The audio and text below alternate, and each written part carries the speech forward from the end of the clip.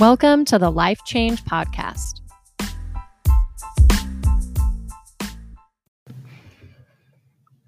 All right, guys. Dr. Bo here. We got Chelsey Nelson, RD. Hello. I'm going to say that every time. That's all right. Yeah. So how's your day going? Good. Sunshine. Yeah. My kids and husband are out of town, so I got some sleep last night. Yeah. Yeah. Your husband's been out of town a lot this summer. I know. He's a teacher, so he just has all that freedom. Takes off, huh? I know. I'm a little jealous, I'll be honest. What have been the kids' favorite trip so far with Dad? Well, they actually just went to my grandma's house, so their great grandma's house, and she has a zip line in the backyard. Sweet. She of course feeds them all the things they don't get at our house. Oh yeah. And she takes them all the fun places. So I think honestly, that's been their favorite trip so far. Yeah. So we're going to Grandma's house this weekend. Nice. They're going to get the same. Oh yeah. Same treatment. But man, it's good food down there. Yeah. Oh, you guys are going like High Island. Okay. Yeah. If anybody didn't know, I'm from High Island, Texas. And if you don't know where that is, I'm still from, yeah. You won't find it. You won't find it. Yeah. That's right. Tried to ship something there. I tried once and didn't go very well. Yeah, they Remember don't, house numbers. Yeah. They're kind of a suggestion in High Island. It's kind of wild. I remember as a kid, the 911 system came out and they forced people to get house numbers. Huh. And before, before I was like, if I don't know, 8, 9 years old, like there were no house numbers in High Island, Texas. Wow. So you just lived there. Nobody knew exactly where. Everybody knew your name, and like they just knew, okay, this goes to this person. You just rode your horse into town and asked where, whoever was. Yeah. Well, today we're going to talk about body composition. Mm-hmm. What's it mean? How do we use it? How do you use it? Mm-hmm. Why it's a better metric than the scale and BMI. Mm-hmm. If people don't know what BMI is, body mass index, it's kind of a calculated ratio of your height to weight. Doesn't really take into account your body composition. Right. Is that what you wanted to point out? Yeah. So body composition being what is your body actually made of? So within that, let's say, 200 pounds that you weigh, what part of that is muscle versus what part of that is fat versus everything else. Yeah. And skeletal muscle. And then certain body composition testing modalities or machines will tell you visceral fat versus, body fat, visceral fat being that fat around your organs. But I'm sure we're going to cover all that. So let's dive in. What are your talking points? Well, I think the biggest thing that we see, especially in our world, is just people wanting so much to get down to a normal BMI, quote unquote normal. I'm going to have to say that out loud. BMI or weight? BMI, a lot of times, I think because their doctors are like, hey, your BMI is, and so they feel like, okay, well, I just want my doctor off of my case. So if I can get down to a normal BMI, my doctor will be off my case. Okay. So let's start by defining BMI. Mm-hmm. So, BMIs are on a scale from 0 to infinity. Right. Yeah. Really and truly about, 10 to 100. Realistically speaking. Yeah.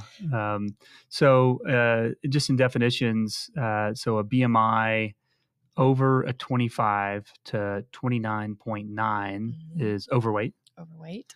And a BMI over 30 to 40. So a BMI of 30 to 40 is obese. Mm-hmm. If you have a medical comorbidity, a BMI of 35 and above is morbidly obese. Mm-hmm. Or if you're over a BMI of 40, you're morbidly obese.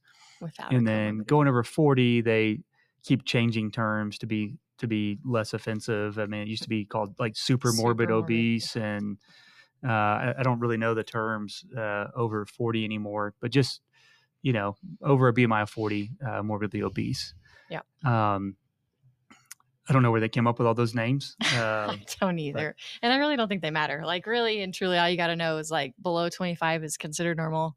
25 to 30 is overweight. 30 and above is obese. So yeah, if you're a BMI of 20 to 25, you're normal. And if you're below that, you're underweight. Technically, underweight starts at, I think, 18.5.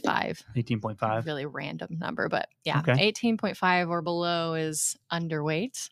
Yeah. And so they can kind of globally, in America, over 50 to 60% fall in the obese category, and 5 to 8%, depending on where you live, fall in the morbidly obese category. Yeah, and I think where we live, that percentage probably is 8 to higher. 10%. Yeah. Yeah. So BMI, not a good indicator of what your body's made of, though. I Yeah. mean, we can have, some, bodybuilders come in here and be BMIs of 32s. Absolutely. But, the majority of that's muscle. It's very little fat. So it's really hard to use BMI as an actual gauge. But it's built for population. It's built for the average. So all of medicine, when you go to the doctor, is based off BMI, right? Right. Yeah, I always kind of say this, BMI is one of those things where it's a number that's there because we had to have something. Right. I think most health professionals would probably tell you it doesn't really mean a whole lot. It tells me pretty much 0 about your health. It can maybe give me an idea, but it's not definitive. So, but it has to be there because otherwise, how do we define things? Now, I think that we could actually define things with other numbers and just get rid of BMI, but it's a lot harder to do that. Well, yeah, not every clinic's going to have. I mean, every clinic's got a scale and some way to measure your height. So that's most likely why we use that so commonly. But not every clinic's going to have a DEXA machine or some kind of body composition machine. Right. Okay. Exactly. So, and we've got to label you. Yeah, you've got to be labeled. And if you're wanting surgery, your insurance does care about your BMI. Yeah. So for that reason, we'll care about it. Yeah. Ever so slightly. So that's BMI. But then, of course, people hey, I want to be down to X amount of weight. Maybe having these unrealistic expectations that you see in media or that somebody else has put on you, just this idea of being model thin. Yeah. Which, don't make that your goal. Because now that we talk about body composition, that conversation may change. I want to be model thin. And it's kind of and I don't know if it's just media but the idea of thin, skinny, those are terms that are thrown out that aren't realistic terms, right? Right. They're probably more so a feeling. I feel skinny. I feel thin. But being skinny or thin does not equate to health and wellness for the most part. For the most part. Yeah, I would agree. Okay. So what would you prefer to do? Get out the calipers and start squeezing everybody's back arm? No. I'm really honestly a pretty big fan of the DEXA scan. Okay. Explain to us DEXA. So I don't know it's DEXA and that stands for something. It's X-ray something or other. Anyways, it uses X-ray technology. And what it does is it gives us a very good look inside your body at what's going on. It gives us your body composition. So it'll tell us how much muscle, how much fat, of that muscle and fat, what part of that is around the visceral fat, around the liver area, what part is bone. It'll show us your bone density. So it really and truly breaks it down in a really specific way. And it's not affected by a lot of other things. So we have other ways of measuring body fat percentage, like you mentioned, calipers, or you could stand on we even have one here that we use for some patients. It's called a Tanita, but it's basically, it sends electrical currents through your body. Those are okay, but they can be pretty inaccurate, especially when you're dealing with water weight. So, and then when you're talking about calipers, you have to measure at the exact same spot every time to get a true accurate result. And we're human, so we can't do that. Yeah. Kind of the way I think about it, the original body composition testing was done in pools as a density test. You had to sink. So you would put you in a pool, let you float, and then they would measure the buoyancy. I may have screwed that word up, but and based off how you floated, they had some calculations. They could tell you what % fat you were, what % muscle you were. Probably couldn't tell you visceral fat. I don't imagine. So. And then the Tanita, the other machines are impedance based. So they send electrical waves through your body, and muscle and fat conduct electricity differently. And so they can tell based off of basically the relay transmissions what % you are. I think the impedance base does try to give you some insight into visceral fat, but obviously not accurate. Yeah. I mean, I can get on, if I come in extremely dehydrated one day and get on an impedance based body composition machine, I can be at like 12% body fat. Yeah. And then I come back the next day completely hydrated and I'm at 20% body fat. So like, where do you go with that? I used to work at a gym and we did the scans for everybody when they came in to start their workout. And I would have people who would be like, I will not step on that scale until I go to the bathroom. I was like, you are really defeating the purpose of getting an accurate result here. But I mean, it is what it is. Yeah. So well, there's ways to cheat it, I guess. Cheat the system. Yeah. That's right. Whereas the DEXA machine doesn't do that. It's not based off of electrical relay currents. Right. If anybody's done a DEXA, it kind of looks like an open air CT or MRI type machine. Kind of slowly goes over your head and your body while you're laying flat. The reason, so I don't know if you know the story about our DEXA machine. I'm looking forward to it. Maybe. Well, I really wanted a DEXA scan for myself, and there was nobody in Amarillo doing it. And so that's actually how we ended up with a Tanita. But the Tanita being impedance based, you can't bill for that. If it's a formal test like a DEXA, you can bill. So we bought off that cost and then slowly realized that insurance does not pay for a DEXA scan, just one a year for bone density testing. Yeah. And most commonly, your primary care provider is doing that once you get to the certain age that you need to have your bones scanned. And if you're under that age, they don't pay for it. So. And I think once you've had one, I felt like it's like every 5 years or 2 years. Yeah. I don't know. Not often. My financial plan did not work out, is what I'm saying. But I have a really cool machine for myself. That would, absolutely. Yeah. And he does use it. I can vouch. Yeah. Yep. Every 6 months, whether I want to or not. Anytime I change dietary plans or like eating plans, like if I go keto, I want to know what that's doing. If I go plant-based, I want to know what that's doing. So what are we looking at? When I sit down and review a DEXA scan with a patient, I'm looking at muscle mass. And so you're going to fall into three categories: under muscled, appropriately muscled, or over muscled. And then we're going to look at body fat percentage. And obviously that's what people want to work on. And then we're going to look at the visceral fat. So that fat around your organs.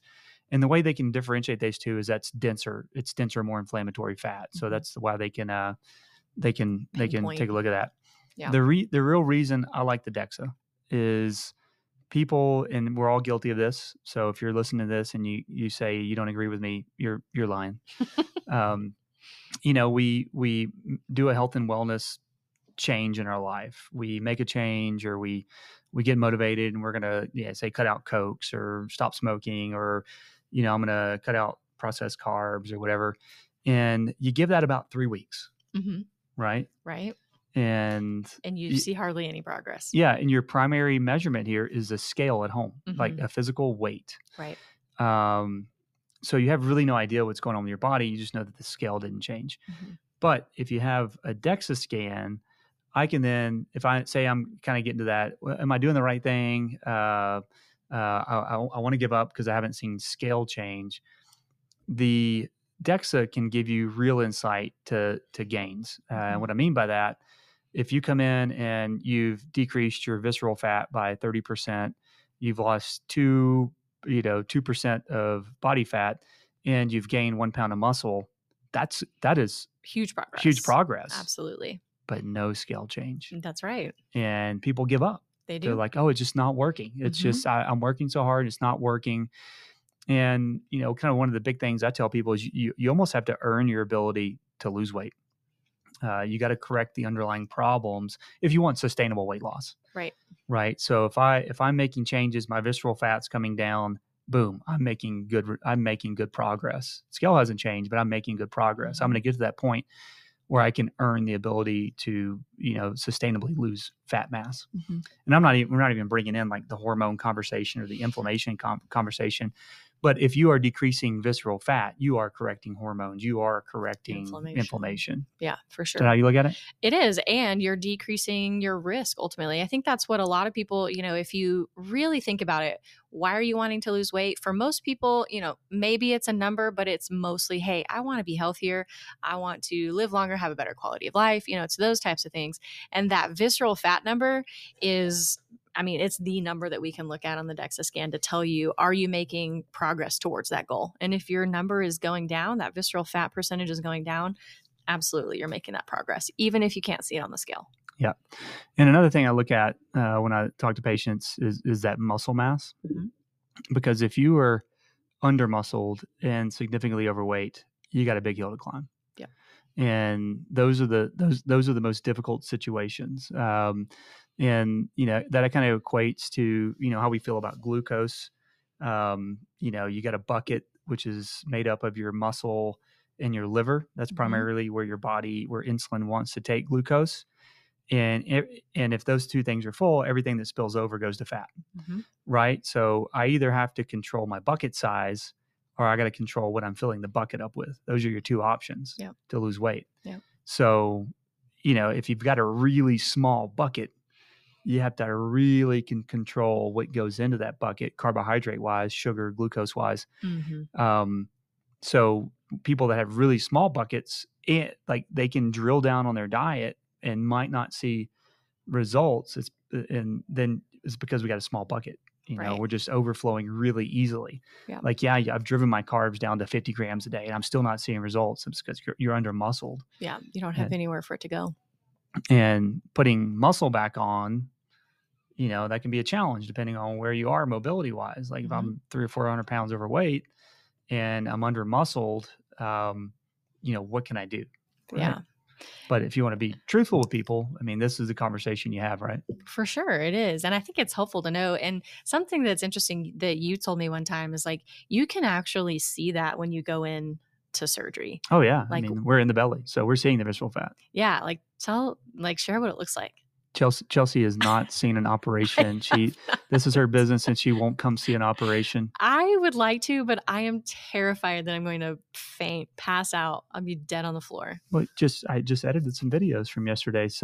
But that's not what bothers me. It is not seeing the inside of a person that bothers me. I can look at that all day. What is it?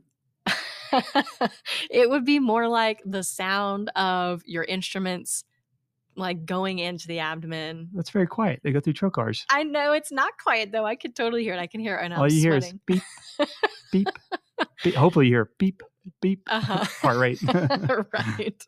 But I'm gonna do it sometime, but I've got to bring somebody with me that way. Yeah. So in your abdomen, there's something called the omentum. For all you folks out there in the cattle industry, you'll know what I'm talking about. So it's basically a drape of fat that hangs from your stomach, like your actual stomach, not your outside. So your physical anatomical stomach. It drapes down and then it reflects back up to the colon. And basically it's the gatekeeper of the abdomen. If there's anything inflammatory like appendicitis or perforated ulcer or diverticulitis or gallbladder problem, your body wants to wall that off, and that's the omentum's job. It goes around and walls things off to try to localize it. When people are fit and healthy, it's a thin veil. It's a very mobile, can get around, can move. I think this is speculation, but they think it moves around based off hormonal and inflammatory signals. So if it starts putting out some signals about something, that omentum gravitates over to it. So that's one thing that we see that's really enlarged when people have high amounts of visceral fat, and it's not mobile, it's not healthy, and it actually gets very inflammatory itself. And then you also have fat that it's called the mesentery. So your intestines are kind of tethered to your core. It's where all the vessels run to it, and there's fat protecting all that. And that's a protective mechanism, and that should be very thin and mobile too. But we deposit fat into that, and that gets really stiff and it gets really hard to move. And then you have other fat around your kidneys, fat around your heart, fat. That's all visceral, visceral being Latin term for organs. Yeah. Visceral fat. So where are we going with that? Well, I think what kind of opened my eyes was when you said that, hey, physically, whenever I go in to see a surgery, I basically have an idea if this person is a normal amount of muscle or under-muscled. And from your experience, the under-muscled people have a lot harder time losing the weight, keeping it off. It's a more slow process. It's a struggle, an uphill battle, like you said. Yeah. And most of it's immobility because if you think about being overweight, usually your body compensates. So if you're overweight and you're mobile, you're usually not under muscled, right? Because your body, you're carrying 50, 100, 200 extra pounds of weight. So your body has to adapt to that. So most, the majority, 85% or slightly higher, the people that come in for weight loss surgery, they are appropriately muscled. They are, even some of them are slightly over muscled. But when you're significantly overweight and you're not active, you're not mobile, and you've lost a ton of muscle strength, the conversation for those folks, like, yeah, weight loss surgery is going to be one tool, but we've got to get you into some type of resistance training. Yep. So, a lot of people, they're immobile, they're going to go do like water workouts. And that's like baseline resistance. Like, yeah, it's minimal. Minimal resistance. It's something. If that's where you're at, do it. Absolutely. But have a goal to get past that. For sure. Minimal walking, ideally some resistance bands or weight training. But if you are under muscled, that it's going to make it really hard to lose weight. Yeah. And part of that, right, you talked about the bucket, like you just don't have as big of a bucket. The reservoir. You don't have the buffer. But also muscle is where a lot of our mitochondria lie. And that's our metabolism. That's what helps us burn things. And so if you have less of that muscle, you've got less of that burning going on. Well, yeah. So we didn't mention that with the DEXA. They also produce a basal metabolic rate based off calculation and muscle density. And, like Chelsea's saying, white fat, because there's three types of fat. So, white fat, brown fat, beige fat. Brown fat, very metabolically active. This is like when you're born, all the fat you have is usually brown fat, metabolically active. It's easy. It's really good at converting energy. White fat, which is the stuff, around our waist, on our arms, has like minimal to no metabolic activity. There are no mitochondria. So going back to a high school biology term there, or college, wherever you heard it, but mitochondria are the little powerhouses in each cell that converts energy for us. It takes carbs, it takes fat, it takes whatever, and it produces energy. It converts ADP to ATP via the NADH plus system. And, we kind of gloss over that. That's where everything goes wrong at the mitochondrial. We're planning on doing a podcast on mitochondria, but we don't know how many people are going to really be interested. It's a pretty sciencey mitochondria. Topic. Yeah. But muscle has the highest density of mitochondria. And so if we think about taking energy substrate or packets of energy, carbs, protein, fat, ketones, and converting it to ATP, if I don't have those little machines running around, I can't convert. So if I can't convert, what am I going to do? Store it. I'm going to store it. And, if you look at aging, so, I tell people I hate the fact that we call this weight loss surgery. I'd rather call it lifestyle improvement or, fat loss at the worst. Like, I don't want to lose weight. I want to lose fat. Right. Yes. But I had a good point there. What was it? If we think about, all right, so I don't like my trajectory in life. I'm looking at, like, I'm aches, pains, I get sleep apnea, diabetes, this and that. Your ultimate goal is improving your quality of life and aging better. Yep. Right? Right. And when people get stuck on the scale and they can't see past that number and they can't look at how well am I aging, because if you look at what is the best predictor of my ability to age well, like retire and still be functional?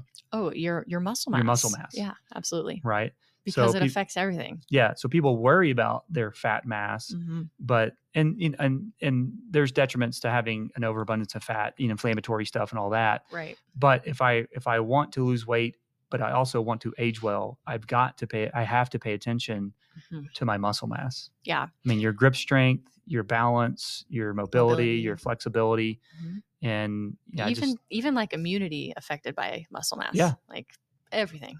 Yeah, it's a grand buffer. And I tell people this too with surgery, because let's say somebody comes in and they are like over muscled. So they're just, historically people would say big boned. That's how people describe it. And really what it is you were just, I don't know, built, you were maybe genetically designed to just have more muscle. Like either that or you were very active as a kid. I see that a lot. Like people coming in for surgery and they were super active as a kid, played a lot of sports, did a lot of like working out, whatever. And so they've just kind of held on to that muscle because they've stayed active. Well, if you set your base in your youth, if you are active, you lift weights, and that's the reason it's a big deal, in this time and era that kids are not active. They're on iPads, they're on watching TV, they're not participating in sports. I don't know about you. I'm really motivated for my kids to be in sports, but it's getting harder and harder to get them into sports. Yeah. All the traveling. I don't want to travel to friggin' Albuquerque and Denver and Oklahoma City every weekend. I love those places, but I don't want to go there. You want to maintain some quality of life as well.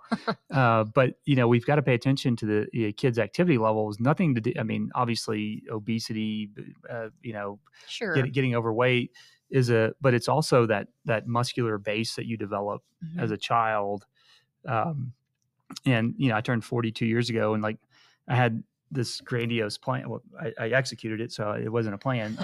But I really had this idea of how much muscle that I wanted to carry into my 40s, because you hit 45, 50, and statistically, you're losing percentages of muscle every year till you die. Yeah, fairly large percent, 2. Yeah, well, your protein needs go up. And how many people are out there telling elderly folks that, hey, you need double the amount of protein? Nobody.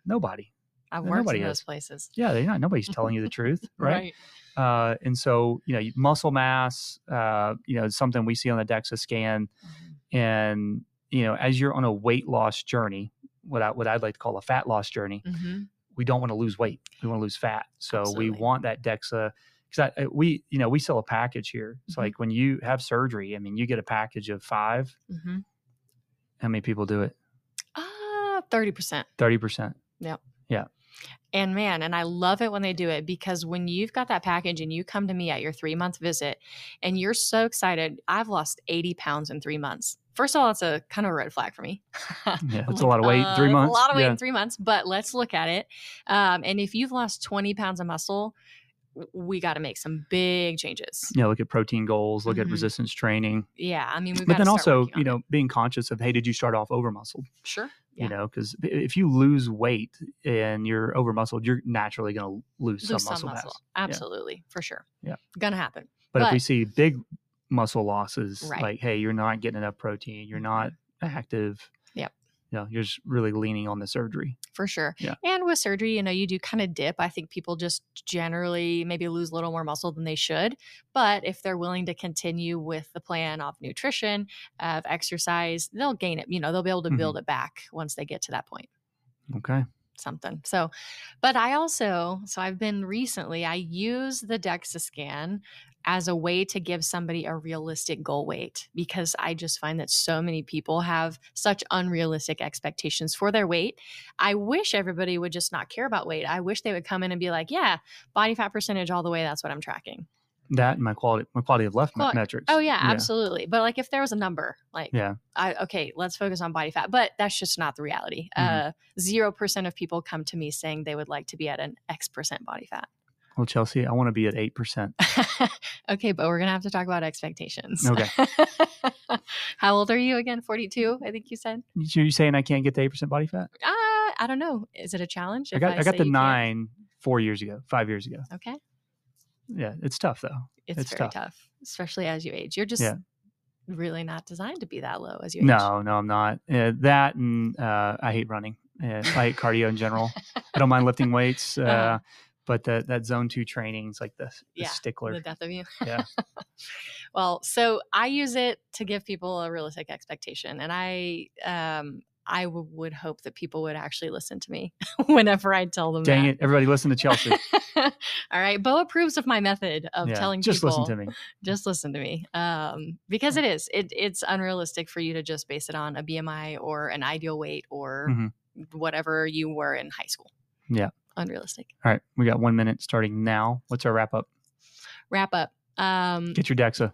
Yeah. Get your DEXA. Throw your scale away. Be intrinsically motivated. Okay. Find something within you, not something external, not the way you look, not the way whatever your weight is on the scale, your BMI number, but something like we talked about: quality of life, your ability to do the things that you would like to do, your health. Those are the things that I would encourage you to be motivated by with your weight loss journey. Okay. 30 seconds left. What motivates you? Longevity, like yeah, that's kids. mine. Yeah. I mean, just being around, being healthy if I'm around. Yeah. Yeah. I don't want to just be around. I want to be healthy. I'll leave everybody my philosophy. I've talked about it before, but I'm training to be 90. That's right. So go forth and train to be 90. Go forth and train to be 90. All right. All right. Thanks, guys.